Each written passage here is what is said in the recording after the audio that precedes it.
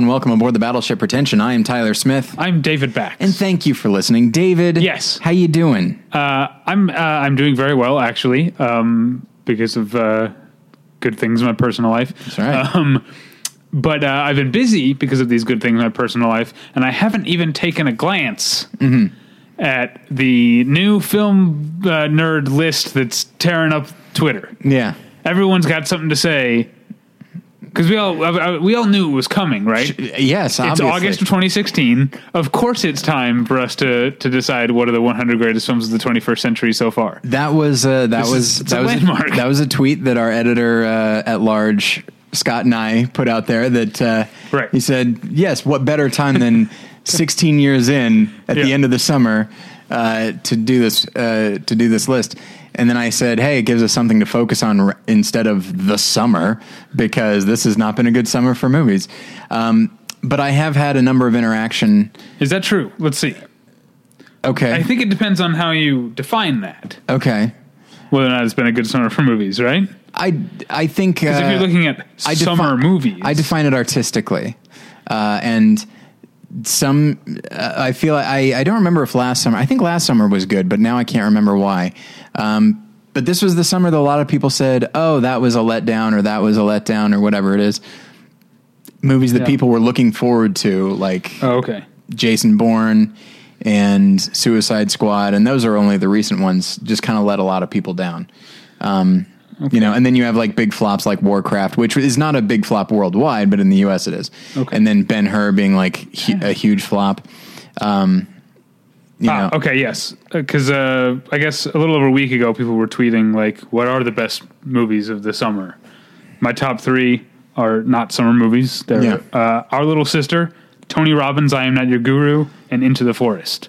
Those are the three big summer movies for me. So these are movies you saw during the summer, that came out during the summer. They were released this summer. Okay, yeah. Released in America this summer. Yeah, my favorite is probably Hell or High Water, which I think you can make an argument is not a summer movie. Right. I would say it is not. If it's limited release, I'd say it's not a summer movie. And I've been talking with people on Facebook in the various groups that I'm a part of. They would put this out and say, you know, how many has everyone seen? And I've only seen 66 of them. And so I was hoping I would have seen more, but at the same time, whatever. You know, like, I don't have time. You mean of the BBC list? Yeah, yeah. I keep wanting to say BFI, the BBC list. Yes. And, you know, what's interesting is I won't specify, because I'm the groups that I run with as a function of More Than One Lesson, are movie enthusiasts, but I wouldn't go so far as say they are movie snobs or movie nerds. They they love movies, but they don't really see a lot of the more obscure ones that to you and I probably seem like the height of mainstream, like Zodiac and stuff like that. Yeah. And so I'm trying not to sound elitist. I don't look down on them or anything like this, but it will bother me if they start getting kind of populist about it. And so there'll be people that say like, it's like, I haven't even heard of most of the movies on this list. This is ridiculous. They didn't mention this. And it's like, yeah, sorry. While they were not mentioning the stuff you've seen, they were mentioning the stuff you haven't seen. Sorry. That's the way that goes sometimes. I didn't know regular people, civilians, knew about this list. Well, that's I've only seen mentioned on quote unquote film Twitter. These are groups that are based on film podcasts. Okay. But they're not... I see. Okay. They're not Battleship Pretension film podcasts, if you'll pardon me. And it's hard to tiptoe around this. But, and again, most people, you know what? A lot of people said, so like, looks like I've got a checklist here. And that's great, you know? I guess. I still, like, I know we were joking about what's got joked about, but it is true. It's like... It seems so weirdly ill-defined. I mean, it's not ill-defined. It's very specifically defined. Yes, it seems, very specifically. It seems ill-motivated, I guess. Well, and... It's like, why would you need a checklist? It's like, oh, these are all the films of the last 16 years I've been trying to miss out on. Like, if it were the greatest 100 films of the 20th century, sure. That makes sense. That century's... Well, done and dusted. Here's the thing: is it's a list of. Let me put it this way: in a way that will once again probably insult the people that I am talking about. But again, it's only a select few of them. That's fine.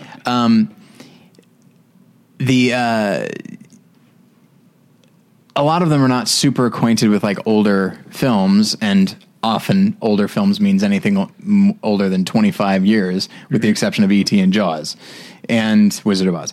But and so with this list, you actually have an opportunity with people like that who are not necessarily suspicious of older movie, but it's not their first instinct. You have an opportunity to say, well, these movies are new. These movies have been around for the last 16 years. Well, not all of them, obviously. They're not all from the year 2000. But like these are from the last 16 years. So, and a lot of them are foreign. So that's a thing you might have to fight through. But at the same time, like these are movies that you can make the argument. These are movies that have something to say about the world we live in today and we've been living in today. And so based on that, this 100, like if you go, this is kind of how I look at lists these days. If I were to watch these 100 movies, would I get a nice little education on what film is as an art form? And yes, the answer with this is a definitive yes. Do you know what's number one? No, I have no idea. It is Mulholland Drive. Oh, that's a great. I am on board with this list now. Fantastic. Number two, In the Mood for Love. Oh man, these are my kind of people. Yeah. I didn't realize that. Yeah, it's the BBC. They're snooty. Good for them. Yeah. Oh, those are two fantastic movies. And I don't remember what number 3 is. I think There Will Be Blood. It might be number 3. It's definitely in the top 10. And you might recall that's when we did our look back on like the aughts, yes. The best movies of the aughts. I put There Will Be Blood at number 1. Did I as well? No, it wasn't on yours. Oh no, I had This Is England. Yes, but There Was Blood was on my list. Was it? I don't recall. I'm almost certain it was. I only remember what was my number 1. But all right, one more thing about this, and then we'll move on to the actual episode. Because I've seen, like I said, I haven't actually looked at the list, but I've seen it mentioned on Twitter. So I've seen a couple of the films that are on there, or maybe these are just films that people say I wish are on there. And I do think that subconsciously, as an American, I have come to define the 21st century as, in a way, kind of starting with 9/11. Does that make sense to you? Yes. That there are movies that people like. I've seen people. I don't know if it's on the list. Or someone was just mentioning, but someone mentioned Memento, and I was like, I guess that is. But I feel like Memento is from an older time. Someone said Almost Famous, and it's like, yeah, I guess so. If you want to be some kind of jerk, it does feel like it kicked off with that because it's so epochal. Wars started, and that's international. Yeah, and then concepts of terrorism, we had them before, but they certainly changed after that. Politics changed, the national conversation changed, and the international conversation changed. Like we're still feeling the echoes of that. Like when Orlando happened, what did people say? They said this is the worst act of terrorism on American soil since 9/11. Like that is our go-to as a reference point, certainly as Americans. But having talked to, I'd say, a fair number of international listeners of both BP and More Than One Lesson, 9/11 was it's a big thing internationally. Like maybe not so much now. Maybe it doesn't have the echoes now that it used to, but certainly at the time it was something everyone knew about and everyone realized this is a big thing and it's going to have an impact. Well, I think, because it changed our culture and it didn't happen right away because things take time to make. But I wonder, okay, let me ask you this on this BBC list. Okay. Is The 25th Hour in the top 10? I don't think it's in the top 10, but it's in there. It's in there? Because when The 25th Hour came out, it felt like, oh my God, like something has changed now. Like this is, like maybe it's not even 9/11. Maybe for me, with movies, 21st century in terms of movies starts with The 25th Hour because it seemed like it represented such a huge change. Yeah. I'm getting emotional thinking about. It's such a wonderful film. About the film, but also obviously about 9/11. Yeah. I guess we're coming up on 15 years now that I think about it. So, so they should have said, hey, this is the list for the last 15 years. And then in parentheses, we all know what we're talking about. Well, this was a fun discussion, more than I expected it to be. So, but we got things we got to get to. Okay. I'm of course talking about, actually, before I get to our sponsor, Oh. this is you only have a few more days to email me your lists for the top actors and actresses. Can I look just right at you as I say this? Like I said, I've been very busy. I completely forgot. And I also am having a really tough time putting together my actors list. I'll say this. Of course, the first list that I get for this is mine. Okay. And so I have some time to think about it. A lot of people have said this is the most difficult list I've had to submit to, because, we've done directors, we've done various genre and stuff like that. And they said, this is the hardest one I've had to submit to. And I'm trying to think why that would be. And I think it's because a director, it's just, you're sort of thinking in terms of auteur, and you can think like that in terms of performers, but not really. Yeah. You think, well, am I thinking about movie stars, or am I thinking about range? What am I thinking about being naturalistic on screen, or am I thinking about particularly theatrical on screen? Some actors will do all of these, and it's really, a lot of people have said this is the toughest one. Yeah, and there are some actors, I don't know, I guess it's late enough that I can mention an actor by name. So I saw a movie recently, we talked about it today, a movie from the early 1960s, I think, and Timothy Carey had a small role. Okay. And I see Timothy Carey's name in the credits, and I'm like, oh boy. But I know, I already know exactly what kind of character Timothy Carey's going to play, because he always plays Timothy Carey. I can't place who that is. He's the psychotic guy from The Killing, and he plays psychotic guys all right, in got all it. movies. Yeah. And he also is the guy who wrote and directed the independently financed The World's Greatest Sinner, which is one of the weirdest, greatest / most awful movies I've ever seen in my life. So anyway, what I'm saying is, if we're talking about range, I don't know that Timothy Carey was a guy that had a huge amount of range, but he was such like a burning ember of a presence on screen that I'm always excited when I'm watching an old movie and Timothy Carey's name shows up. Yeah, the same could be said for Peter Lorre. I think if you I also saw a movie with Peter Lorre if this were going to be a list of like the best character actors of all time, I feel like Peter Lorre would be high up there. But at the same time, when I say he's always Peter Lorre, please don't mistake me. Like, Joel Cairo is very different from Hans Beckert in M, but there's not a great deal of range. Him playing Mr. Moto aside, we'll definitely put that to the side as well. It's a very strange, and yet I can't think of anybody who says, "Oh yeah, I don't care for Peter Lorre." In fact, most people I know that are movie people say, "Oh yes, I love Peter. I love when he's on screen. He's so much fun to watch." Right. Yeah. But for a list like this, especially when you're limiting people only to 5 actors and 5 actresses, you're asking them to really cut a lot of good performers out of there, and it can be very, very difficult. Yeah. And so you got a few days to submit your list. Yeah. Which will now, obviously, they will all include Timothy Carey and Peter Lorre. No question about it. There's going to be a late surge, and and all the emails I've been sending out to our writers I need to say, like, all right, everyone, forget what I said before. We've got a new 1 and 2, and it's close.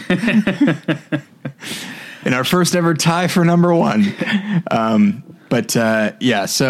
So you've got through midnight Pacific time of Pacific Standard Time, pardon me, of August 31st. Are we in Standard Time right now? I think so. Okay.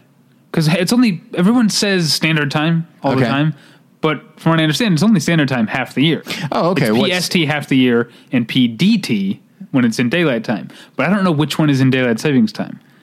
Oh, gosh, I don't know. So I feel like, maybe we're not in Standard Time right now. Yeah, or maybe we are, because wouldn't we be saving daylight in the winter? So maybe it's daylight time in the winter. I mean, I hate all of this, so I don't know. Yeah, it's super pedantic, but it's the kind of thing that if I knew, I'd be like happy to smugly. Yeah, there's no question. Just like I love reminding you, Tyler, that fall does not start on September 1st, because I know that's a thing that's a burr in your like cell. I know it's not like I think it does. It's not like I'm thinking like, well, fall obviously is going to start in a few weeks. Like it's not that I think it does. It's that I think it should. And that's very different. I don't know. Yeah. What's with kids going back to school so early these days? Yeah. Isn't it crazy. I was just seeing it back to school. They've been back in some cases for like a week and a half at this point. When I was What are they learning at these fucking kid, schools? You know, in my day, up through like 4th grade, I wish listeners could have seen what you just did with your thumb. up until like 4th or 5th grade, school started after Labor Day. The Tuesday after Labor Day was when school started. Okay. And then because I distinctly remember, I think I was in 4th grade when I learned that 5th grade would start in August. And it was like, I mean, you would think that the kids were going to mutiny. Just like everyone was saying, like, I'm not showing up. I'm not showing up till September. Yeah. Because that's what it was. Now it's like halfway through August and they're already starting. Yeah, I think that would get to me. Although I will say for I think 3, maybe 4 years, when I lived in Denver, I was on what's called a year-round schedule. Oh, I didn't So that's realize. 9 weeks on. Yeah. So the beginning of the year was, I think, in August. So it's 9 weeks on, 3 weeks off, 9 weeks on, 5 weeks off around December, 9 weeks on 3, 9 weeks on 5. So your summer vacation was only 5 weeks. Yeah.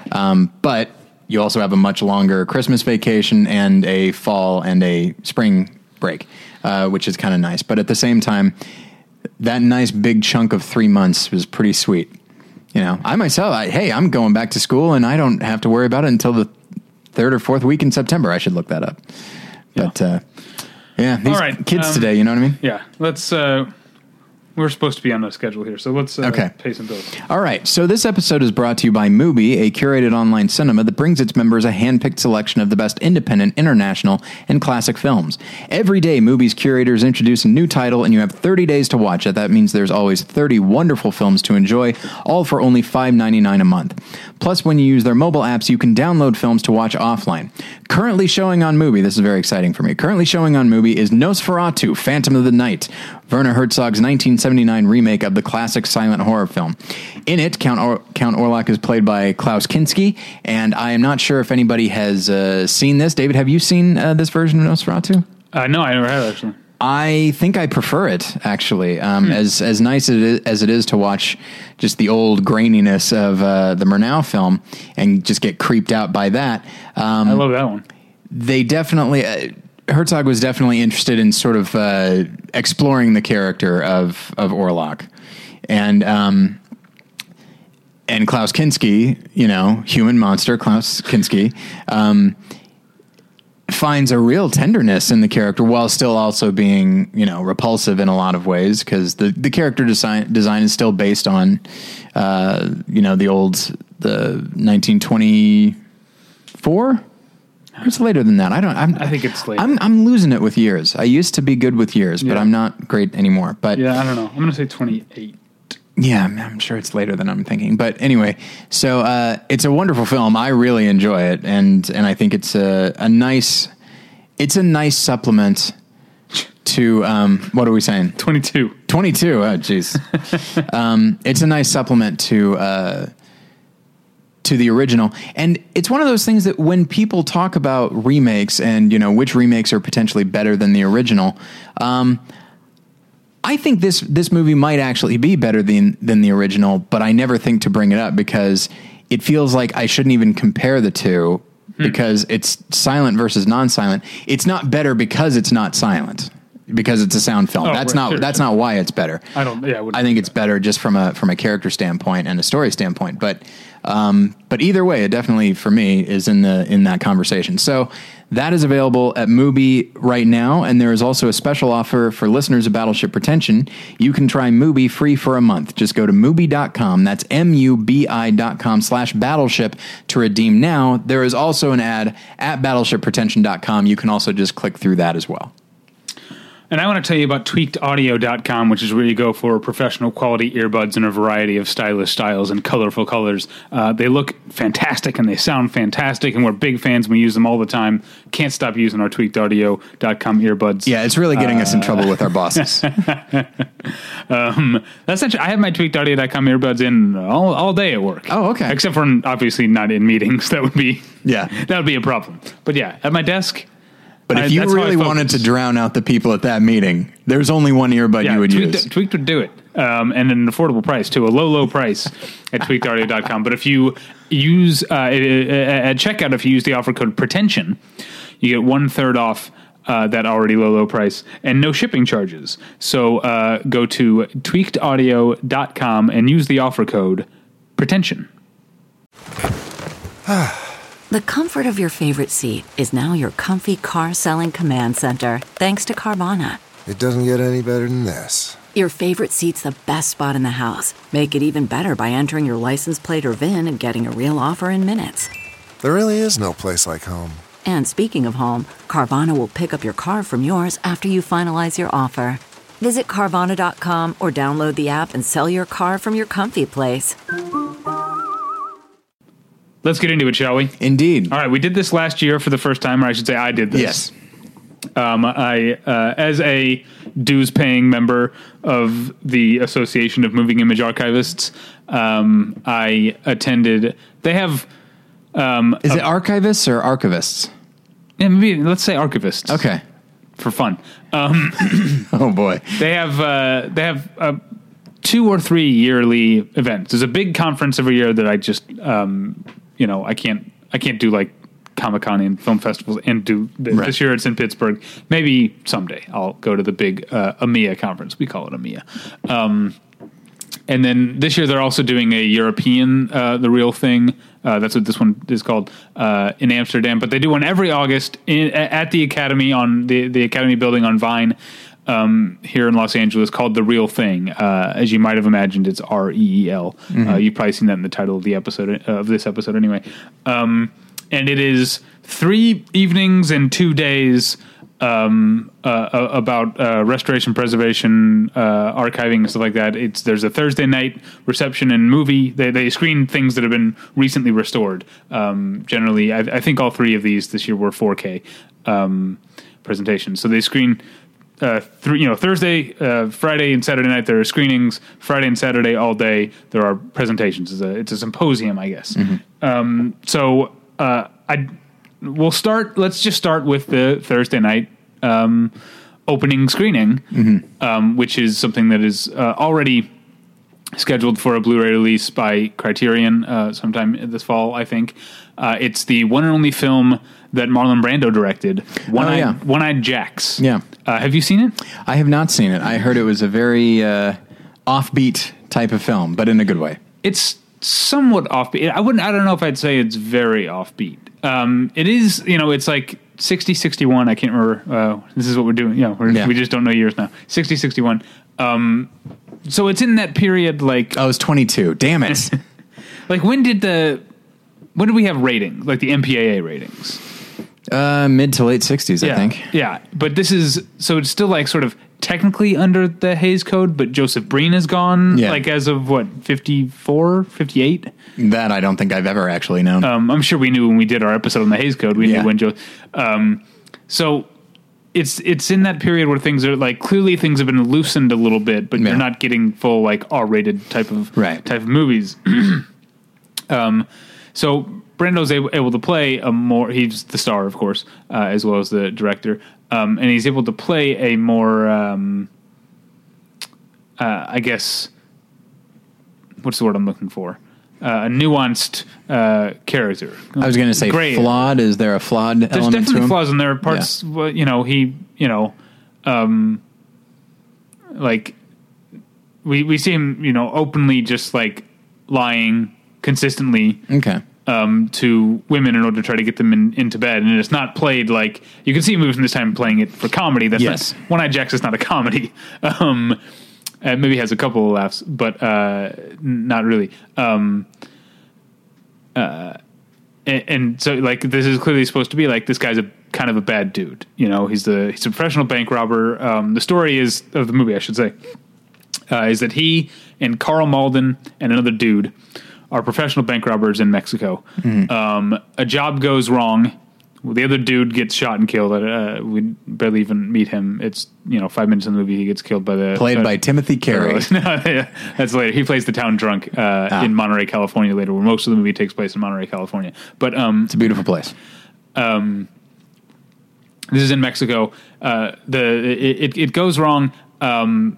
So the guy gets killed. Brando and Malden are on the run from the Federales, and Malden essentially leaves Brando for dead, and Brando ends up getting arrested and spending 5 years in a Mexican prison until he breaks out, joins up with another gang, and now I'm forgetting who played the leader of that gang, who want to rob a bank. They want to go, ride for weeks from Mexico up to Monterey, California, and rob a bank. And Brando wants to go not so much to rob the bank, but because he finds out that Carl Malden has settled down and become the sheriff of this town. So he's going to go back and seek his revenge. That sounds great. Yeah, it's a cool movie, and it is. I mean, it has the feel of an epic. It's 2.5 hours. Okay. It takes place. There's a lot of writing. It takes place over a long period of time. There's that jump of 5 years, but there's also a part when I don't want to give too much away, but Brando sort of fails or has his mission sort of blow up in his face, and he goes to a small fishing village for 6 weeks and retrains and regroups to go back and try at his mission again. So it does have that epic feel of there's different stages of the movie, and it takes place over a long period of time. So would you say, because my first thought was Ben Johnson plays the lead of the other gang. I like him. He's great. Of course he is. He's definitely the, Brando and Malden are at odds. Bob Amory, Ben Johnson's character, is the bad guy. Okay, because that's what I was going to ask is, my first thought when you told me about it was, you don't see Carl Malden as the villain very often. But then it's an argument could be made that he's not villainous, that he's done something bad, like leaving someone for dead, that's a bad thing. And it's he's the sheriff, but nobody knows about his evil past. And it's maybe it's not even that evil. I guess that speaks to the different shades of gray you're talking about. Yeah. Although I will say, as it goes on, he does become more villainous. He becomes more desperate to hold on to what he's built for himself. How is Carl Malden in that type of role? He's great. Okay. He's fantastic. I don't want to give too much away. I'll say Slim Pickens is in it, and he plays a real piece of shit. Okay. He's not the sort of comic relief or anything like that. Yeah. He basically, so the whole other, because of course there's a love story. Carl Malden has married in this town and adopted the teenage daughter of this woman that he's married. And so when Brando comes into town, he strikes up a romance with this young girl. And Slim Pickens, who's one of Carl Malden's deputies, has the hots for this girl and basically decides that he fucking hates Brando because she likes him and she likes Brando and not Slim Pickens. And he's just a fucking piece of shit. I feel like I'm cussing a lot, but seems appropriate. It is. I mean, I like Slim Pickens is great in the role. But get ready for him to be just a real bastard. This sounds really great. Yeah, it's a little bit sloppy. Sure. Because it was taken away and re-edited. It had a weird journey to the screen. Stanley Kubrick was involved in the pre-production, was going to direct it, but he never got to production with him. And because Brando was producing it, I guess they had some differences of agreement or some differences of opinion. And I think Brando ended up bringing in another screenwriter to give it another polish, and then he went and shot it himself. And apparently, no, I know this because there was I don't know if this will be on the movie was introduced by a guy from Universal who oversaw the restoration, but he oversaw the restoration with the help of Steven Spielberg and Martin Scorsese. Oh, wow. And so there was a pre-recorded video introduction by Martin Scorsese.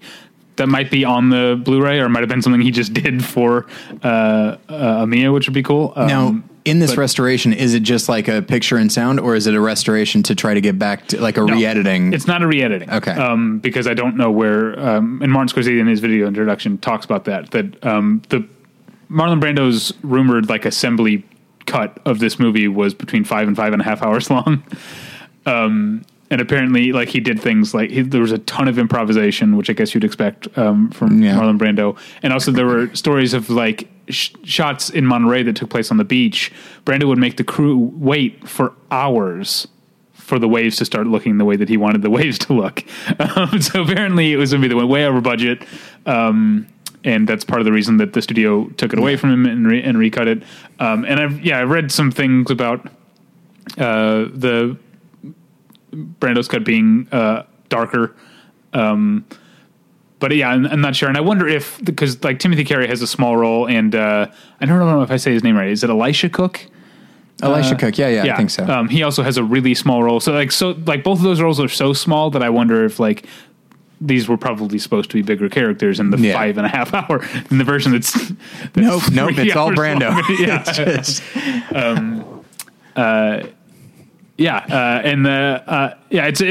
It's not a perfect movie, but it is definitely a movie of interest, and I think when the Criterion Blu-ray comes out, it will not be it'll be a worthwhile purchase. I do want to tell one story that the guy from Universal told about the restoration and collaborating with Steven Spielberg and Martin Scorsese. Obviously, Martin Scorsese lives in New York.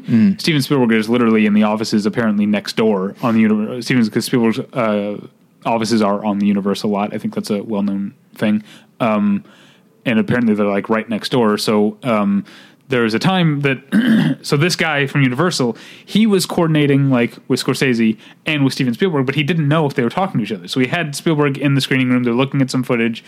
And like, have you talked to Marty about this? And he was like, oh, well, let me try something. And so he FaceTimes Martin Scorsese on his phone, points the picture like at the screen, and he's like, now keep in mind what you're seeing on the screen is a little bit lighter than what you're seeing on the iPhone screen is a little lighter than what I'm seeing. And so like this guy is like watching, this guy who works for Universal is watching Steven Spielberg and Martin Scorsese FaceTime.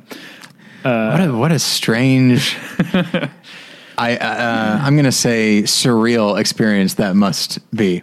And it gets me thinking. I recognize that I can't go off on every tangent that I want to during this, but when you think of, because I have a natural sense of competition with everybody I know, and I'm perpetually saying like, okay, am I doing better or worse? And I don't mean financially. I mean just like as a person, and like, am I able to do more than this person? The answer is usually no, by the way.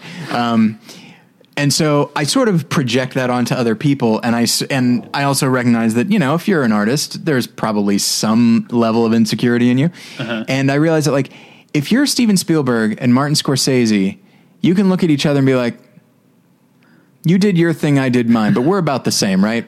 Like, we came up at the same time.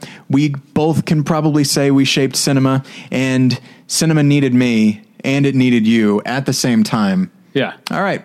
I think this is a situation that if we both shot bullets at each other, the bullets would hit each other in midair. Yeah, and they've outstripped in many ways even their famous contemporaries like Coppola and George Lucas and Brian De Palma to some extent. Like, you can make an argument that they are like the last two of like that film school brat crowd to still be holding on to. So, and this is not a judgment of their films in comparison to Palma's or Coppola's or George Lucas's films. I'm just saying in terms of their place in the culture, like they're the last men standing. Yeah, and like I like this idea, this Western idea that the two of them are pointing guns at each other, and then in walks Woody Allen, and he says, "Well, hang on, guys." I may not have won Best Director that many times, but I do have a lot of writing awards to my name. Right. Okay, let's move into, I guess, this episode will probably be a little bit shorter than we did last year because I missed a large chunk of the Friday thing. Either because we were very busy at work and they couldn't spare me. Okay. Or because I got caught up in some sort of office politics that are way above my head and had nothing to actually do with me, and I couldn't go because of that. I don't actually know what happened. Wow. I do know that I was very busy at work for the little more than half day that I worked, so it was worthwhile for me to be there, but I don't entirely know what happened, and I don't want to go, explore. That's very strange. But yeah. You're just a pawn, David. Yeah.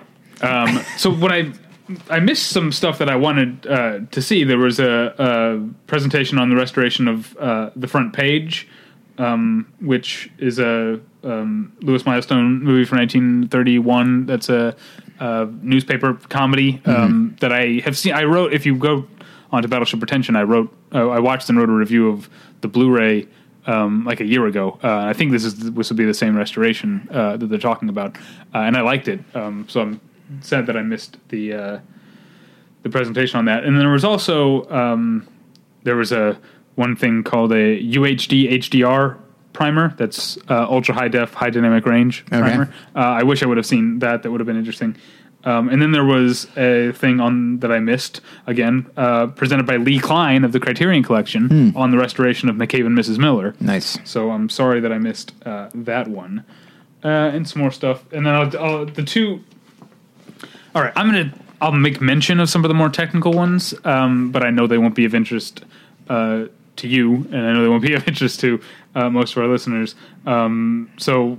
The first panel I saw was called Automated Archival Image Comparison Using Advanced Algorithms, which it actually was quite interesting about the idea of like an archive and a collector saying we have, I have this movie in archive, and the collector's like, I have this movie in my collection, but how do they know, there's different versions? How do they know they're the same version? Well, you can run them side by side and spend literally days and hours doing them, or you can run them through a program they've written that will like recognize that's neat. Differences. And it even like they showed how it's even caught like some prints would have like spelling errors in the end credits, and it's like because that's part of the image, it could catch like, hey, there's a difference here. Oh, wow. And like the machine doesn't know. It just knows there's a difference in the image. You look at it and you go like, oh, they left the E out of that lady's name or whatever in the credits. Anyway, that was pretty interesting, but I'm not going to go into too much detail on that. The thing that from Friday that I saw that will be of interest, I think, to a lot of listeners is another Criterion Collection presentation. Ryan Hullings from the Criterion Collection talking about restoring audio for rock documentaries and rock movies, specifically Hard Day's Night, Don't Look Back, and Quadrophenia. And that was super, super interesting. One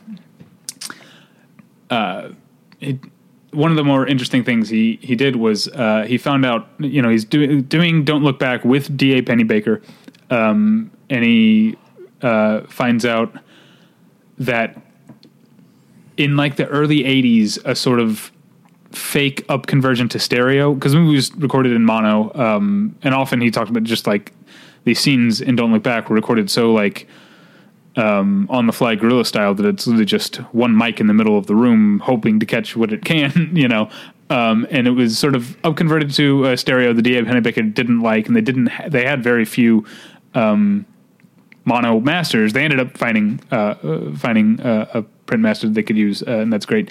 But what he put together, which is really awesome, is one clip of I think he's playing Don't Think Twice, It's All Right, or It Ain't Me, Babe. I can't remember, but it's Bob Dylan playing. And in the clip, he starts it with the fake stereo and then sort of scans it into the mono.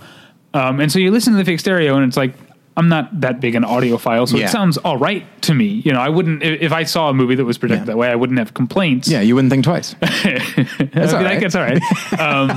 But no, then, what was all right was when it came into the mono, and it suddenly became like, it just so much clearer, like I think that's, I guess I understand when things like stereo or 5.1 or whatever, like, well, that's a selling point. So you make a version right.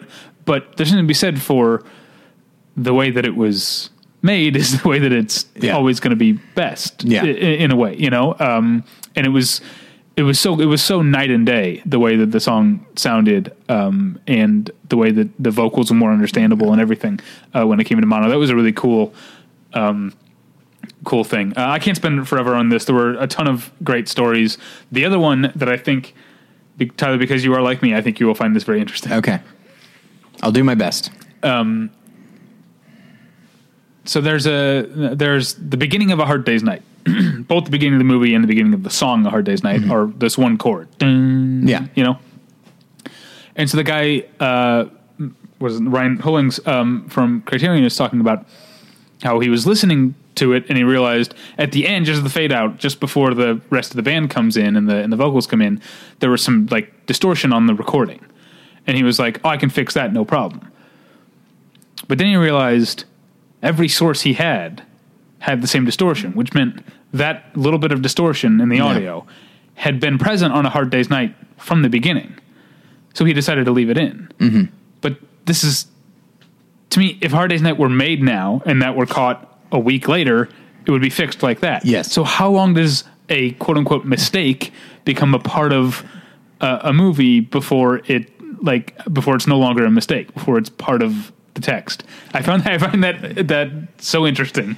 Well, I definitely can't give you a number of decades or anything like that, but it's a good question because there are some people.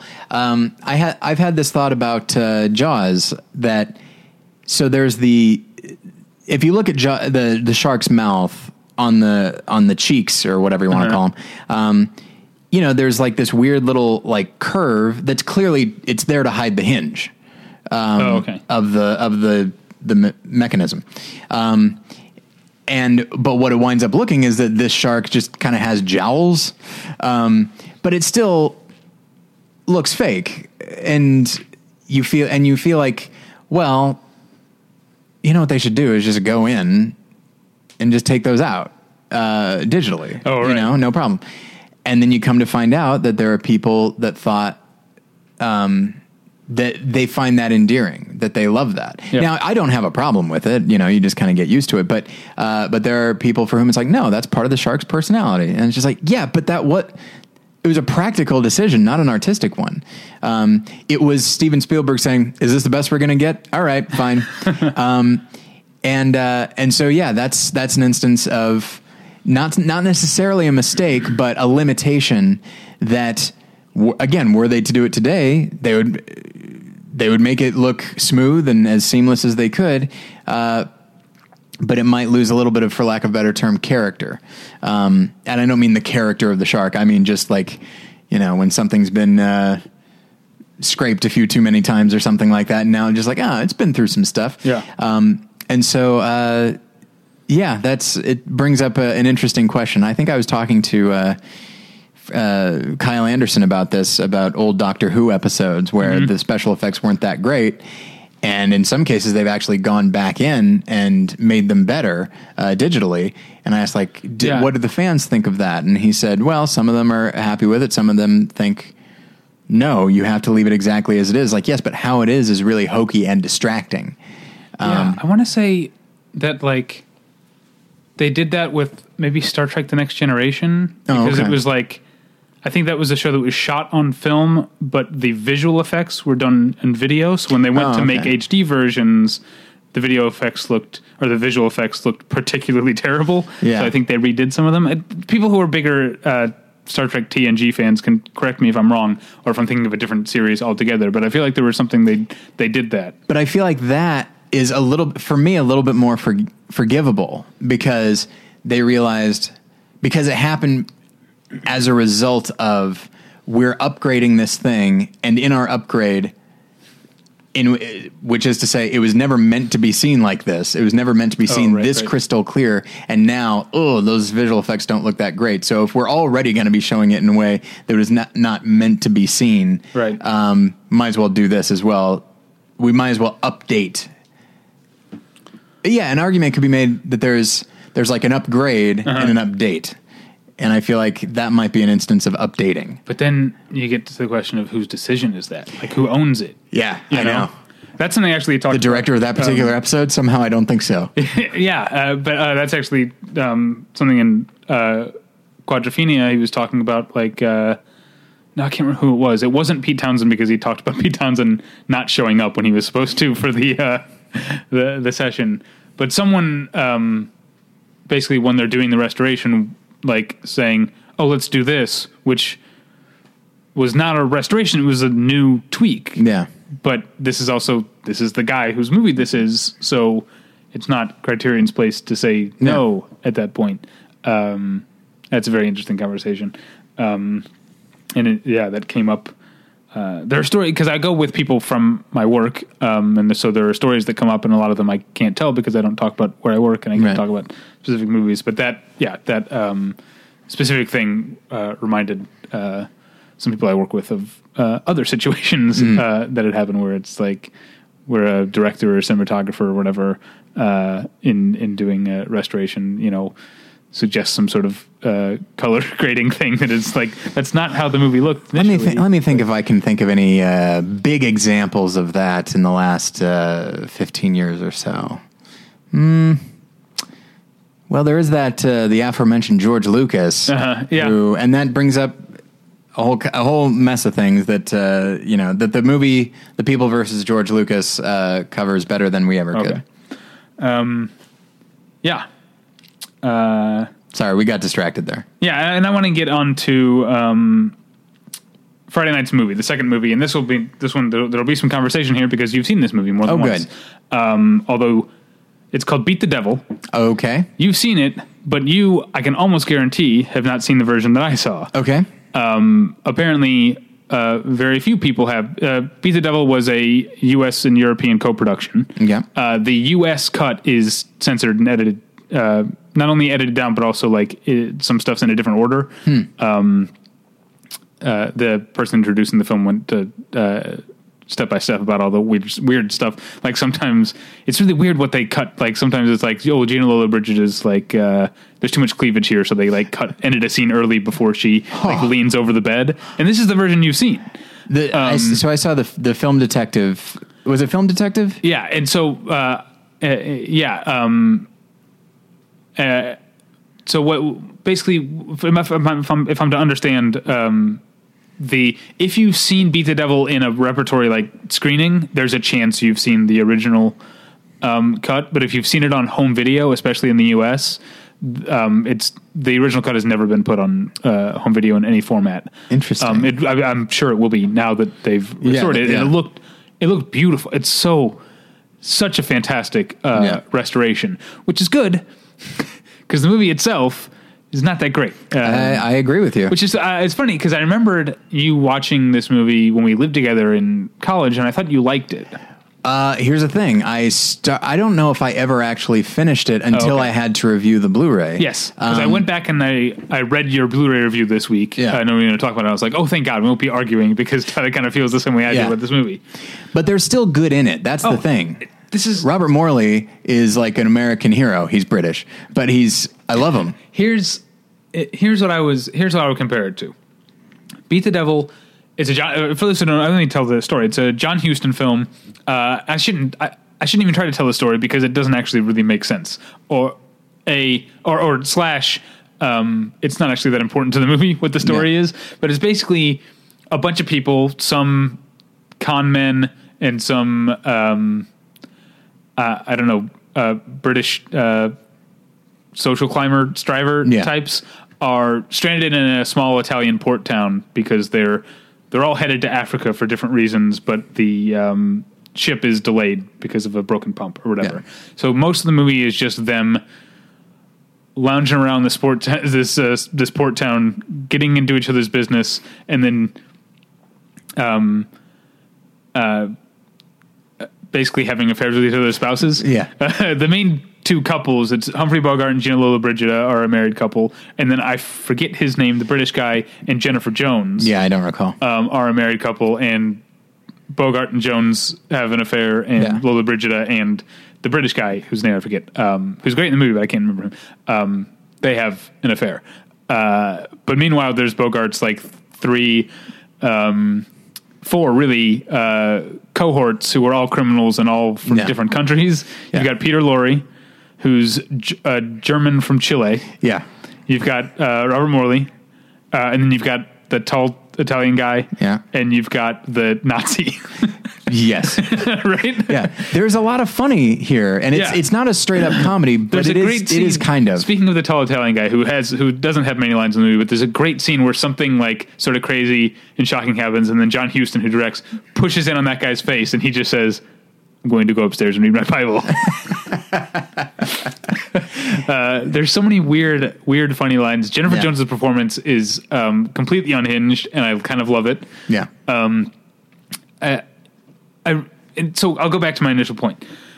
The comparison I would make, Beat the Devil is kind of like the last two David O. Russell films that I didn't really like, American Hustle and Joy. Sure. Both of those movies I don't think are very good, but also there's no point in either one of those movies that I'm bored when I'm watching. Right. It's just that it feels like in those movies, David O. Russell is choosing whatever take he found the most entertaining and not necessarily the one that's best for the movie as a whole. And that's kind of what Beat the Devil feels like. It seems like they had a lot of fun making it, and John Huston probably had a lot of fun putting it together. Yeah. But it also feels like the movie, I'm not sure how long this version is. It's because it's slightly longer than the one that's listed on IMDb, I think at 89 minutes. But it's the kind of movie that feels like it almost could have stopped after any scene, and you'd have been like, I guess that was the movie. Yeah. That is kind of how it ends. It ends rather abruptly. It's like somebody took a theater book for actors with it's just a compilation, just various scenes, and then just shot that as one movie. Yeah. There's definitely a patchwork quality to it where there are individual scenes or aspects that I love, but when you add them all together, it's like, oh, this is definitely less than the sum of its parts.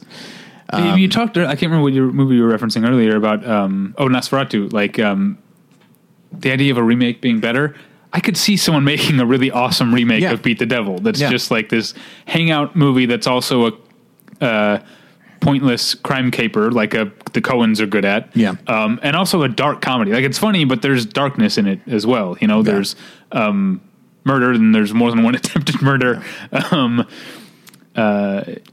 Sort of I don't think that they were trying to make reference to this or anything, but Burn After Reading, I feel like is a good example of this, where it's just a mess in a lot of ways. Yeah. But there are individual scenes and individual aspects to the film that I think are amazing, including the way it ends. But yeah, and when I think of Beat the Devil, I think of really loving Robert Morley, and then Peter Lorre has a couple good scenes, but and I think of the scene where Morley and Bogart, and then I don't remember one of the other guys, they're trying to get their car started, or it's the driver, because it's Bogart's car, right? But he has a chauffeur. Yes, and so it breaks down, and so they're like, okay, let's push it and get it started, and then it gets started, and it just goes off a cliff, and the three of them are just standing there, and you don't often see that aspect of Humphrey Bogart where he's befuddled, and just the three of them are just like looking and squinting, like trying to figure out. Like, they know what just happened, but they're trying to figure out, how did that just happen? We're not dumb people. That scene is really great. And, but the movie itself doesn't really add up. Bogart's funny. There's not a lot of movies that he's funny in. Yeah. But I don't think that means he isn't funny, because I've seen him be funny before. There's a part when they're all under arrest, and then there's a beat of silence, and then Bogart just runs out the door. You might be talking, although that's the thing, like I was going to say, you might be talking me into liking this movie, but I didn't see the version you did, so maybe there are more elements to it. But you're talking about the stuff that I've seen. And I don't think there's that, from what I understand, it's not, there's a couple scenes that are longer because they were cut either because Gina Lollobrigid's blouse was too low, or because there was just too much, the infidelity, I think, is made more blatant in this version. So I think there's a couple scenes that are longer, and there are scenes that are in different orders. But I would be surprised if the version I saw is more than a couple minutes longer than the version you saw. It's just a little different. Okay. So yeah, it's mostly the same. And yeah, to repeat my point that I made about the David O. Russell movies, there's no point there's nothing about it that's boring. Yeah. It's just, it feels like when it's over, it's like, I guess that's what that was. I guess I just did that. I watched that movie and, okay. Yeah. I'll bring up Burn After Reading again. It's J.K. Simmons saying like, all right, so what did we learn? Don't do it again, I guess. I don't know what the fuck we did. And it kind of has that quality to it. Yeah. It feels it's a very slight film in a lot of ways. Yeah. Okay, so what do we got next? All right, let's move on to Saturday's presentations. This one has nothing to do with cinema, but I'll bring it up because it's fascinating. Okay. Because these are moving image archivists. Right. So this includes any kind of moving image that's recording. And so they had a whole presentation on body-worn cameras and other police video, such as interrogation rooms and dash cams and all kinds of stuff. And the way, there's more and more of that in existence now. Yeah. How do you archive it? And how do you archive something that, unlike another library, it has a whole other mess of entanglements, such as how do you archive something when chain of custody is so important, how do you archive something that is sensitive material but is technically owned by the public? Most places in the country consider police originating surveillance video as being public owned. But then also there's things that come into evidence, like, security cameras from a convenience store or bystander cell phone footage that become evidence. And because it's evidence, it's part of the archive, but the ownership obviously is different. Yeah. There were some really fascinating questions. And then it got beyond archiving into some more interesting questions about body-worn cameras. In particular, they had an archivist from UCLA. Snowden Becker is her name. I don't know if you know her. But then they also had a guy from the Norman, Oklahoma Police Department who is in charge of all of their footage. And so he was very interesting because he walks up looking very much like a cop, like short cropped hair, polo shirt, super built, but he's there just to talk about hard drives and stuff. It was really interesting. But then when they got into more of the rights things, because talk about I think a lot of people in my position are all for body worn cameras and for that sort of transparency and accountability. Mm-hmm. But something you have to think about is that policemen are citizens as well and also have rights when it comes to their privacy. And so how do you decide what should be recorded and what shouldn't be recorded, what should be stored or what should be deleted if it's including someone's, lunch break or bathroom break or God forbid or whatever, some really fascinating questions about the legal and philosophical issues behind police surveillance and archiving it. It's fascinating in its own way. I think the thing that is most fascinating to me is just this is part of the conversation you would have at this conference, but it's not an artistic conversation. It's actually in many ways more vital and certainly relevant these days. And then we went from that into this couldn't have been more of a 180, a very fun one. So some of these are like that. That one is more about ideas, about looking forward to the future, right? Yeah. Some of these, like the image comparison thing I briefly mentioned, are about here's the latest developments we have made. This is an update on something we want to show all of you. We're presenting our findings or our new technology. And then some of them are just for fun. I think they are these people's passions, but I think last year I talked about the television presentation of the first day of Disneyland. Disneyland opened. So this one is about, it's called A History of TV's First Music Videos, the Snyder Telescriptions, which is this guy, Lou Snyder, in the late 40s and early 50s.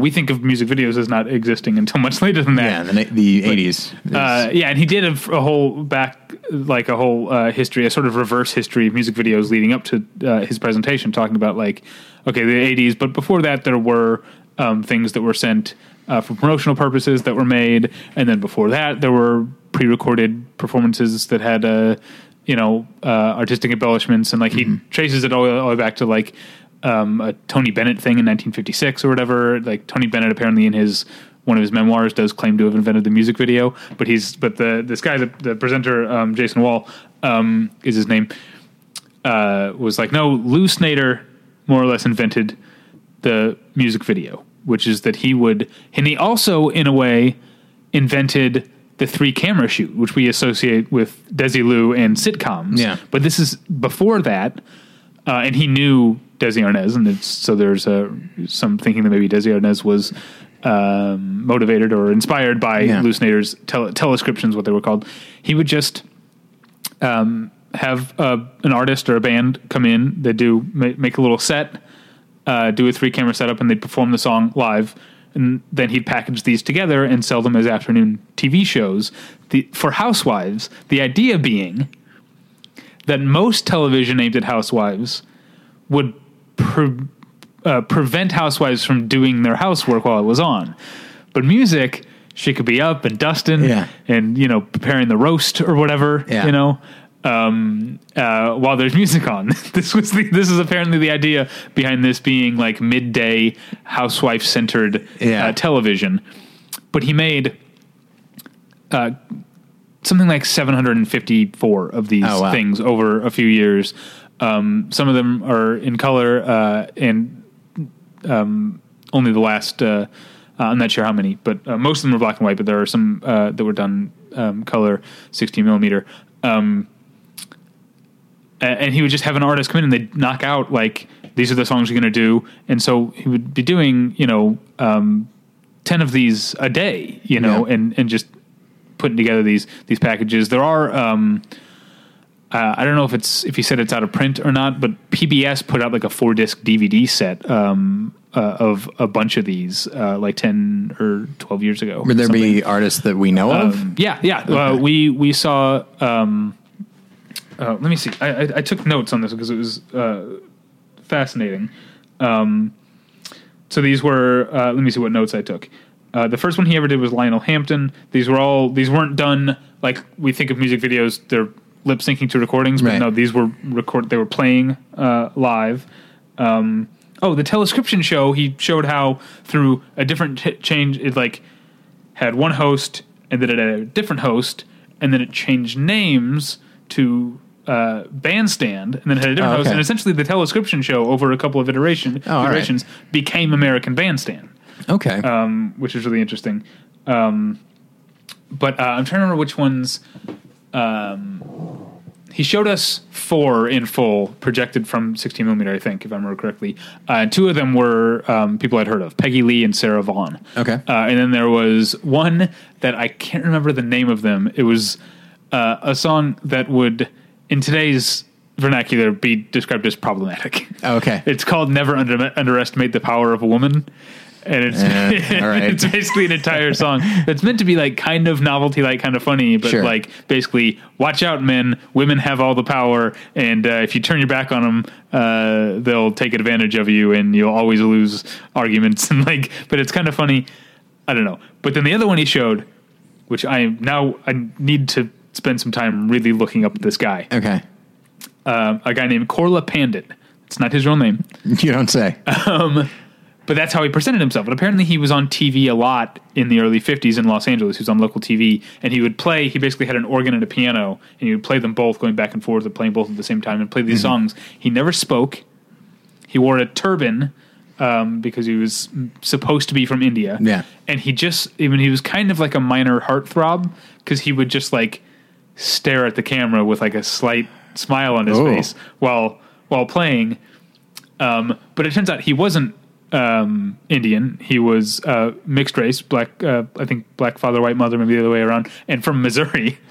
And I can't remember what his real name is. The guy said, but I now need to set aside a chunk of time to really find out more about Korla Pandit because I'm super interested in this. Housewives weren't going to be vacuuming when he was on. Exactly. All right. This next. Okay, so.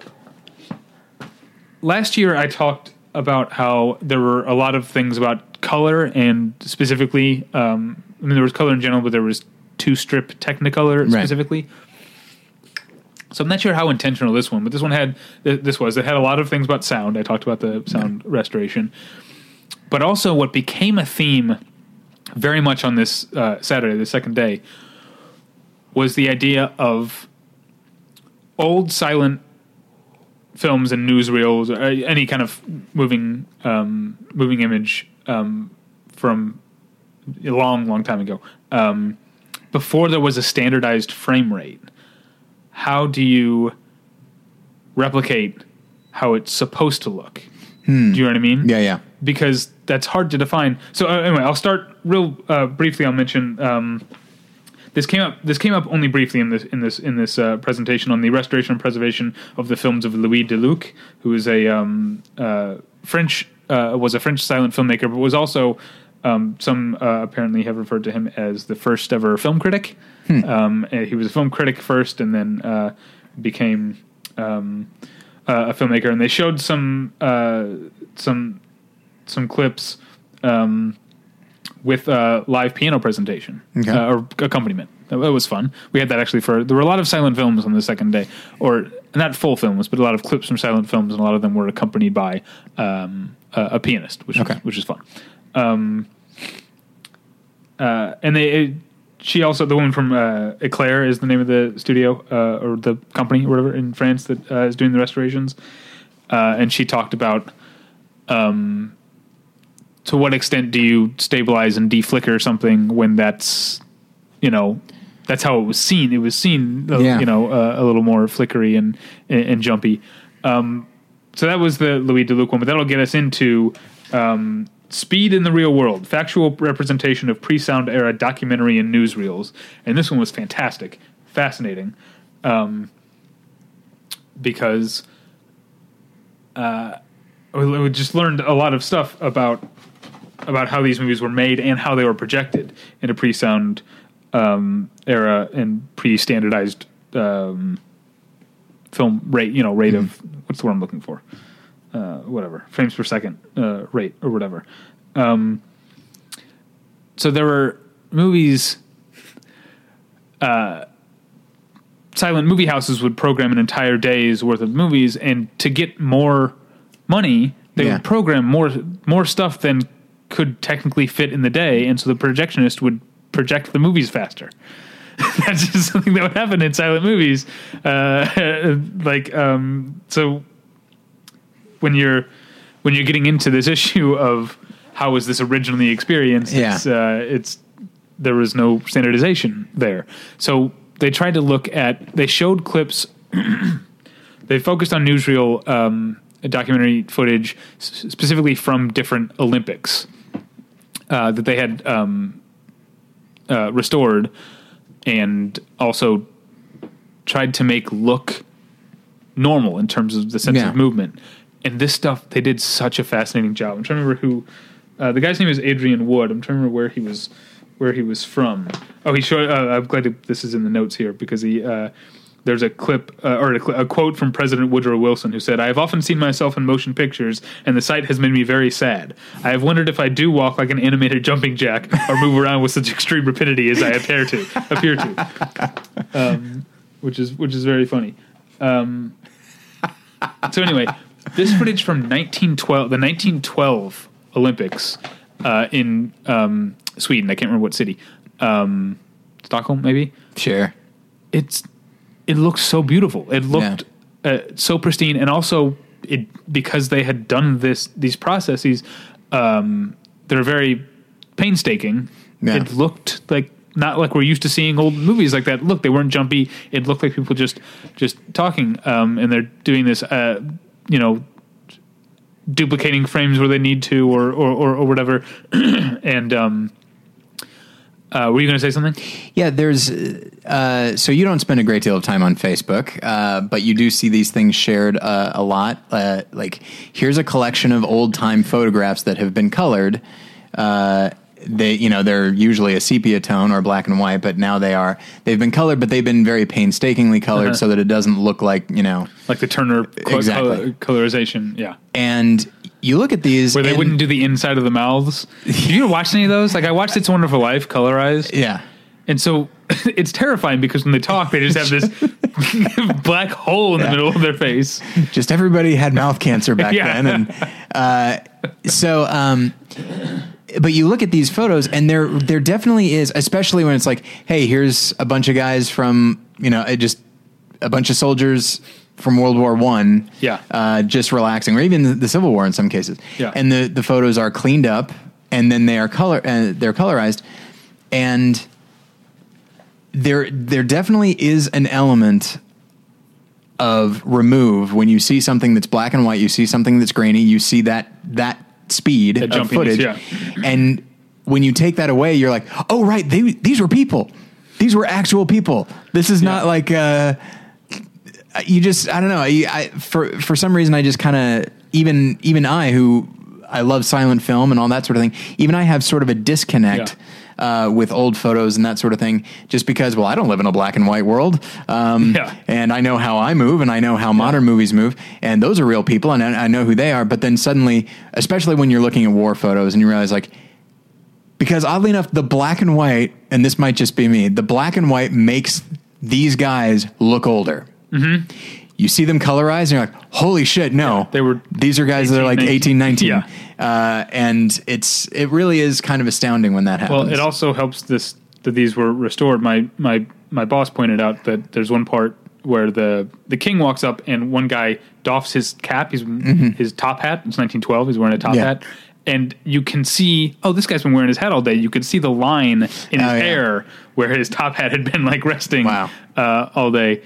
It's fascinating. They also talked about the Olympics were particularly helpful in looking at like how fast should this be going, because they can literally look at, okay, here's the race. Let's check the records. This guy ran the race in 10.6 seconds, so it should take 10.6 seconds for this guy to get from here to there, and they could use that as a reference point, which is really interesting. Is there a way to find any of this stuff? I don't know. I don't know. I guess it's just been archived. Yeah. I'm not sure where it'll be viewable. Okay. Because that would be fascinating to me. Okay. There's also this guy who very painstakingly took old photos of like New York City from the teens, the 19 teens, and he doesn't colorize them, but he animates them.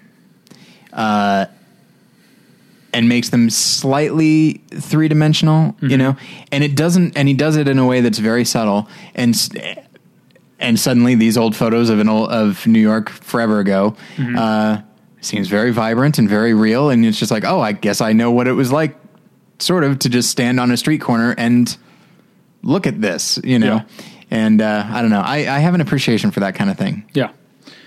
All right, I won't go too much into the next one because it's very technical, although I found it very interesting. It was a Pro Tools session and immersive audio archiving workflows and challenges. And it was kind of in a lot of ways, for me, given what I do at my job, it was not new information, but it was a really helpful sort of overview of like, here's what happens to the sound of a movie once it's like post-theatrically, for post-production, for archiving, and also for other being used for other purposes, especially other countries that need dubbed audio or whatever. Here's the breakdown of what happens to different pieces of audio. And the interesting thing, a lot of it was interesting, but one of the things that the guy talked about was that these, we talked about mono versus stereo. Like, there was a time that like 5.1 was seen as like, that's a niche, that's a luxury thing, we'll do that as an afterthought. And then 5.1 kind of became the standard. That's what things do. And so increasingly now that's what's happening in terms of going back before post-production, going back to the mixing of movies, what's happening with Dolby Atmos, so, okay. Here's a real quick description. Okay. 5.1, and this is how this guy described it, which is a good way of describing it. I obviously knew all this, but he described it obviously, yes. Thank you. No, I did. But anyway. Thank you for dumbing it down as you talk to me and the listener. When you say 5.1, each of those, that number, it's 5 plus 1, refers to a speaker. So when you're mixing it, you're saying, you're breaking it up into 6 parts and saying this goes in the, center, and this goes left, and this goes left stereo, or whatever. Like, it goes into. Whereas Atmos is based on. Now I can't remember the term. I guess I didn't know this as well as I could, but it's like regions where you're mapping it out and you're saying, okay, this object of sound belongs in this region, and so a theater or eventually a home entertainment system that's set up for Atmos. The idea is that it has speakers all along both walls and the back, and an array of speakers on the ceiling. Okay.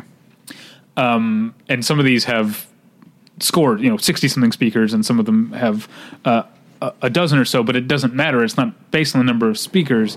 It's based on sort of geography. Yeah. So once this Atmos file or whatever knows what the setup is, it will direct the objects of sound to the speakers that correlate best with the area or region of the theater that they're supposed to come from. It's really interesting. And when you see a movie that's done right in Atmos, I think Brave was the first. What year was Brave? 2012, 2013? 2012, right? Gosh, now I don't remember. I think it was 12 or 13, yeah. Was the first feature that completely done in Atmos. I don't know what was the first one I saw, but I know the best Atmos I saw Life of Pi in the big screening room on Fox, which is all on the Fox lot, which is all decked out in Dolby, and it was astounding. It was Life of Pi was one of my favorite theater going experiences because of that, because it's one of the best uses of 3D maybe in the modern era of 3D, I think. There are a few others that are great. I'd say that's up there. Yeah. So anyway, that's becoming the norm now, and so obviously archiving and stuff is going to have to adapt to these different types of files. We've never done an episode about 3D. Haven't we? I don't think so. Okay. We should at some point.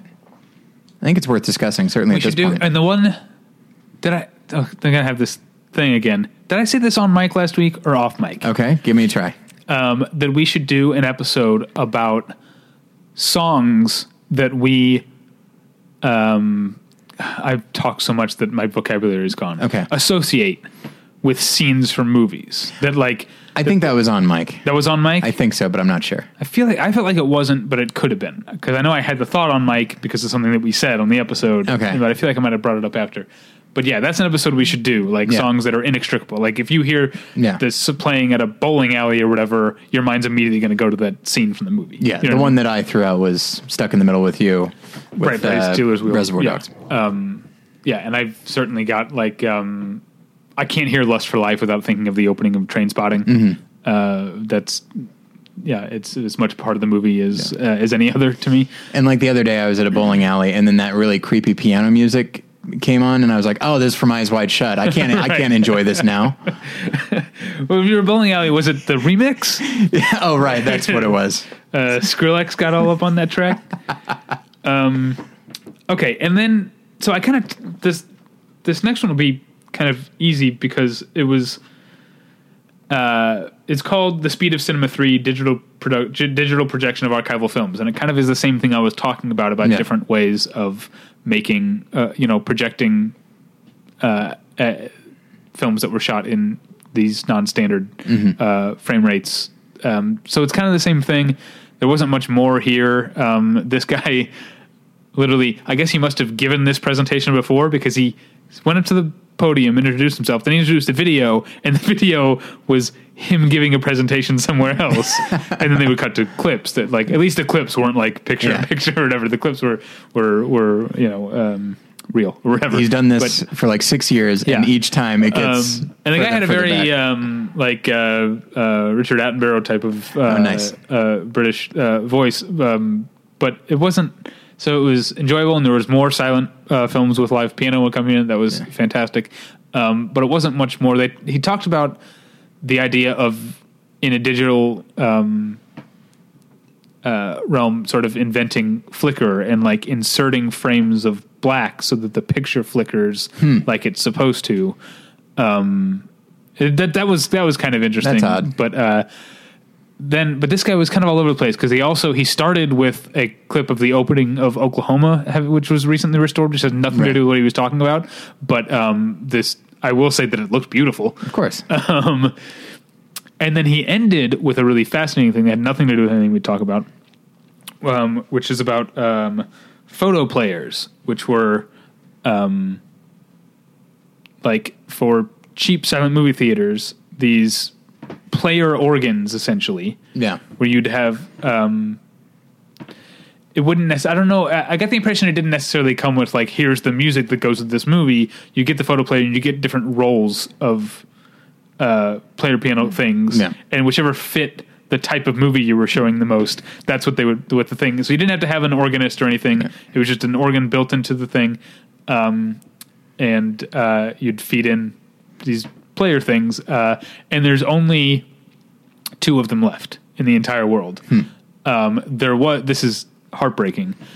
A guy who, there's a church, and I can't remember where he said it was, that was 100 years ago a silent movie theater. And they tore up the stage of the church and found out there was a photo player down there, and he kind of kept the keyboard and stuff, but the big like boxes, the part that the photo that the player reels or whatever went into, they just like took a sledgehammer to him and threw him in the dumpster. And this guy, the guy who was giving the presentation, this was a different guy at this point, talking specifically about the photo players, was like saying, like getting mad at the guy with the phone, and he was like, there were 2 of these, and then there were 3, and now there are 2 again. It is. But anyway, one of the 2 in existence was in the building. And so after the presentation during the break, this guy went out and demonstrated it for us and played it. And it was really cool. Now, how much did the Imp of the Perverse kick in? And you think, I'm going to destroy this thing. Yeah, of course I had that thought. Got my hammer in my back pocket, and I know what to do. All right. And then this is the last one that I'll go into any detail on. Okay. And even then, not that much. But I want to mention it. Are we still on day 2? Yeah, we're on the final day. Oh, this is the final day. Yeah. Okay. I just want to mention that there was a presentation by the people from Cinelicious Picks, who are Cinelicious is a post house and a distribution company, both theatrical and home video stuff. And it is really interesting how, because they're 100% in-house, they're able to do more things cheaper and take sort of risks with what they. But I know we reviewed some of their Blu-rays on the website. I reviewed the Agnes Varda, Jane Birkin double feature. What is it, Jane B. Par Agnes V and Kung Fu Master, and then someone reviewed Belladonna of Sadness for us, which they showed some. Belladonna of Sadness, I don't know if you read about this recently, is a 1973 sort of erotic animated feature that's recently been restored, and they showed like... Are there any tentacles involved? I don't know, because I haven't seen it, and I don't care to. I mean, it looks beautiful, but I'm also like... not a creep. But they did show some like, okay, here's what it looked like on video, and then here's what it looked like when we scanned whatever they scanned, the negative or whatever they scanned. Here's what it looked like, and then here's what it looks like after we restored everything. And it's beautifully done. Do you ever find yourself when you see those? Because I remember when we were at Comic-Con years ago, and they talked about the Twin Peaks Blu-ray restoration, and they show a before and after. Uh-huh. There's a weird part of me that watches that, and I, you know, there's the initial like, oh my gosh, look how much better it looks, and then there's an anger of like, why were we seeing this shit for all these years? Why are we only getting this now? Yeah, like we were watching a subpar product for years. See, I like go the other way where it's like, it was good enough for me. These kids are not going to know what it's like. Yeah. You know, once if they're ever out of school, who knows? And then they also showed some clips from another restoration they recently did, which played at the TCM Fest, but I didn't see it there. It's called Private Property, and it's a noir, an independent noir film from with a young Warren Oates. Oh, okay. Where he and another guy are criminals who are on the lam, and they find this essentially a mansion that is unoccupied. The person's on vacation or whatever, and they sort of break in, and they're just sort of like laying low in this mansion, and they become friends with the bored and restless housewife of the mansion next door. It sounds like a cool movie. Yeah. Apparently it's pretty dark. But they showed some clips and some stills of working on that. And Cinelicious is just a really cool company, and I think in the years to come we'll be hearing that name more mentioned alongside things like Criterion. That's exciting. And because they also have one thing that's interesting to them is they generally don't release stuff on home video unless they can also have a sort of theatrical run of it. So Belladonna of Sadness played like 12 or 15 cities, including it played the Senate Family here, which is why when I heard of it and decided I wasn't going to go see it. But I don't want to be in a room full of creeps. yeah. If I'm going to watch that movie, it's going to be alone when no one knows that I'm watching it. Yes. Which, now that I say that, might be more creepy. You want to spring it on Natalie. Be like, hey, we're going to watch a movie. I'll surprise you. That's my wife's name. Oh, yeah, sorry. No, she's always like, you can say my name. No. But I don't know. I don't want I guess I don't want the cretins who listen to this podcast knowing too much about my home life. What kind of straw dog situation do you think you're in? The people who listen to this are just these hillbillies. And then, so that was cool. And then the last presentation was, the guy's really interesting, and I saw him do a presentation last year. His name is Wojtek Janio, from Fix-A-Film in Poland. But this presentation was not, it was interesting in concept, where it was about restoring things that are shot and only ever existed on video, because video seen as, he talked about it, seen as disposable, even though, he got a history of video, which some of it was a little too technical and like, I don't care how video works, but some of it was like interesting. I didn't realize video was invented in the mid 50s. Yeah. Think of it as being a little later than that, because it wasn't until the mid 70s that it became more standard for TV shows and stuff to shoot on video.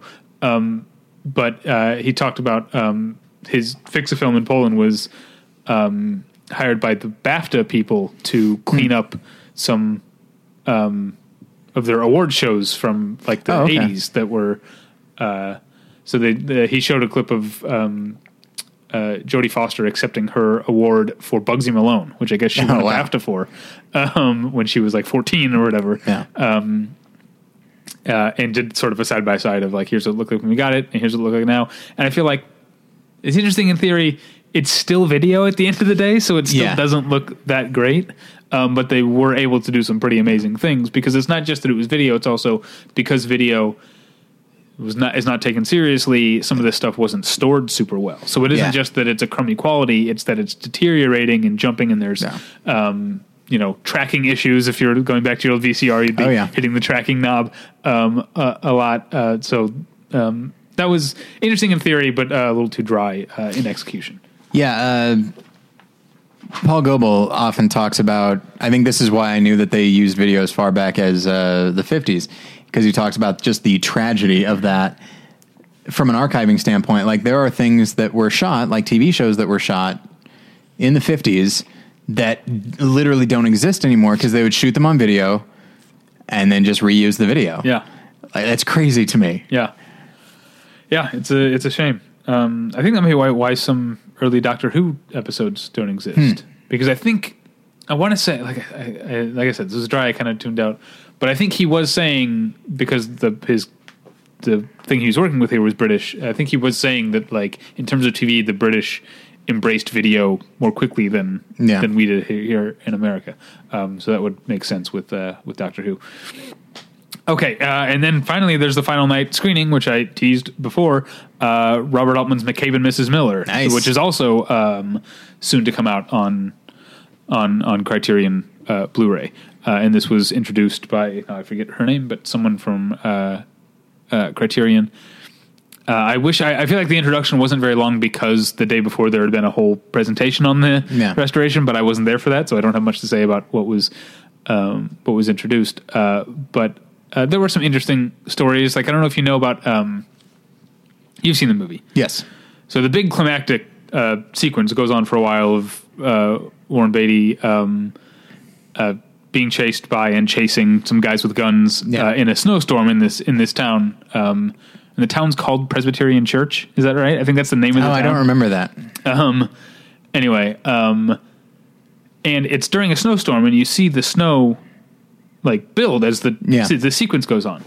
And so what happened is the actual snow you're seeing falling is fake, either fake there or done in post, in early post, and that stuff actually looks pretty crummy. I have to say there's some shots where it's clearly like they're clearly not standing in snow. This was just an effect that was put on later. But what happened is that wasn't supposed to take place in the snow like that. They had a huge snowstorm up in Vancouver where they shot it. And people were like, and Robert Altman was like, this is great, I can shoot in this. Yeah. And everyone was like, no, this is a freak thing. It's too warm. The snow's all going to melt. So basically what he did is that entire final sequence, he shot in reverse chronological order so that it looks like the snow's building as it was melting. Wow, that's great. Isn't that awesome? See, he was a genius. Yeah, and a misogynist. But this is not one of his more misogynistic movies, I would say. I mean, the women aren't treated well because they weren't historically, but Right. I think in terms of how he treats women as characters, Sure. I think he's respectful, and I think Julie Christie's character is fantastic. She is. In my paper about Robert Altman misogyny, I did point out that Mrs. Miller is a very, very capable, very strong woman until the chips are down, and then she has to go smoke opium because she's a little bit cowardly. See, I don't see her as she has to let McCabe go and do it. She has to let the man, I admittedly, think who is himself very cowardly. I think that's not my read on that situation. Okay. This is about and I haven't seen it in a very long time. People, if you haven't seen it, I'll try not to spoil too much, but I think that's her being smart and saying, there's no way this is going to go well. Right. There's no point in standing my ground here. So I think she's doing what probably a woman in her position at that time would have to do, which is just surviving. And so I think, the opium addiction notwithstanding, that's Sure. a whole other thing. But I don't see her as cowardly. I think that she's smarter than McCabe.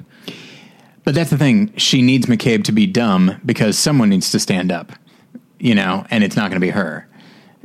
No, I don't think anyone needs to stand up. I think McCabe's dumbness about halfway through the movie seals their fate, and the second half of the movie is just grinding towards this inevitable ending. So no one needed to stand up. I think once she realized, which it seriously is like almost halfway through the movie, the big night when the people come to try and buy out, the two people come to try and buy out his bar in whorehouse place. Yeah.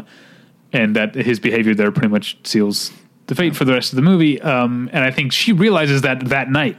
Mm-hmm. And so, I don't think, I think the movie's very fatalistic, which is not, uncommon for Robert Altman. I would say that, the film, because that's the thing for my paper, obviously I focused in on like how he dealt with Mrs. Miller.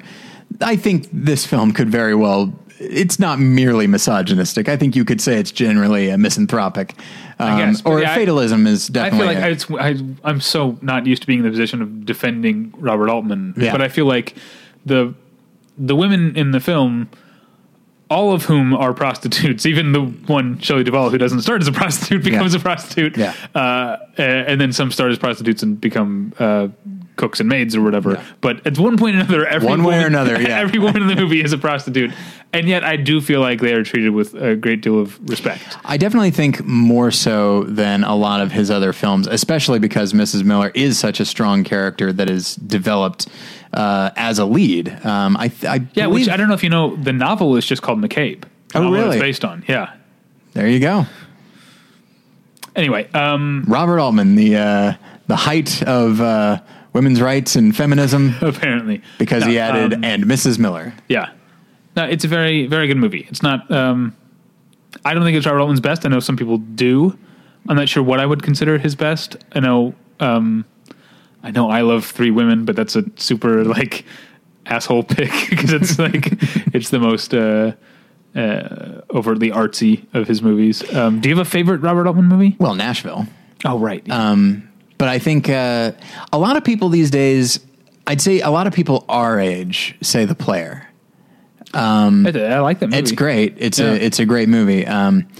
But I think, Nashville, I think, is his best. I feel like I don't hear a lot of people say MASH anymore. I think people have moved away from that. Well. What about Vincent and Theo? A lot of people going to bat for Vincent and Theo. I did not like see that movie. I believe you had it on VHS. Did you No, not? I think you had it on VHS. Oh yeah, and that's never right. watched it. Yeah, I bought it for like 25 cents. And I watched it. Yeah. But I do think The Long Goodbye is pretty amazing. That's my favorite. I'm not sure if I would say that's his best, but it's up there. Favorite, yeah. So Robert Altman. Yeah, and McCabe and Mrs. Miller. Very good movie. And if you haven't seen Secret Honor, seek that out. That's I pretty actually amazing. never have seen. It's Secret great. Honor. All right, you can. That's the real thing. I hope I get to go again next year. I don't know. Provided these politics don't flare up.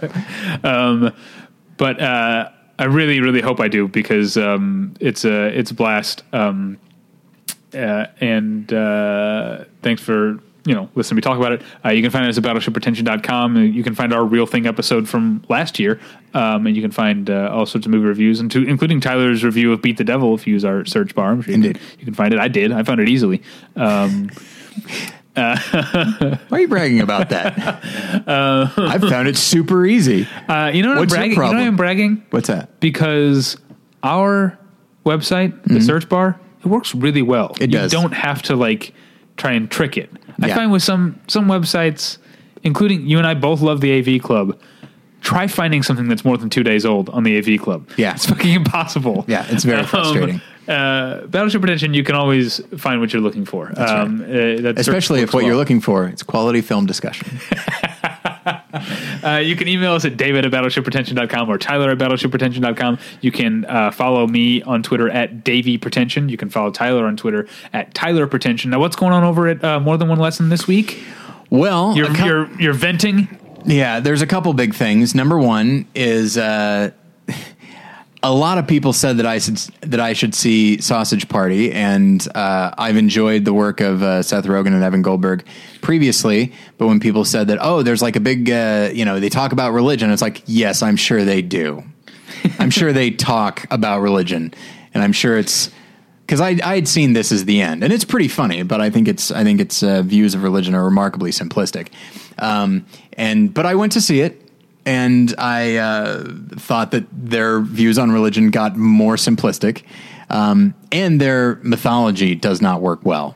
But that's okay. So I wrote something and recorded it by myself for it's like 15 minutes long. But the big thing happening at More Than One Lesson right now that I really want to tell people about, we have our first ever spin-off podcast. Oh my co-host Reed Lackey brought in a friend of his named Nathan Rouse, and they are this is the first week they put out a show called The Fear of God, which is all about horror. And obviously with a Christian spin on it. But yeah, there are not a lot of other podcasts out there like that. And it's very exciting. Reed loves horror more than almost anybody else I know. And every time we do a Halloween Times, it's kind of the Reed show, the Reed and Tyler show for the most part. And so I'm very excited to see what he does. I actually know what he is going to be doing like 6 weeks in advance, but it's very exciting. They'll be talking about Devil, The Conjuring, Sinister, and 10 Cloverfield Lane, which you could say is not a horror movie, but it can qualify. Sure, I have no problem with that. But yeah, so that you can find that at morethanonelesson.com, and it is now on iTunes as well. My other podcast is about television. It's called Hey Watch This with Paul and David. We're back from our 2-week hiatus, and we'll be doing a early fall TV preview. This is not like the ones that I've done with Kate Kozik of the Televerse where we actually watch stuff. Yeah. This is based on the name of the show and the premise and the characters. Do we think this is going to be good or not? And Paul makes a bunch of dumb jokes that will crack me up. Okay, good. That's like the highlight of my year is him making those dumb jokes. Yeah, for pretty much each pilot, he has some dumb tied into the title of the show, some way of dismissing it in a mean way. That's all. It's been a highlight going back to the old Paul Goebel show before Hey Watch This. So you can find that at battleshippretension.com. Thanks for listening. We'll get you next time. Bye. Bye.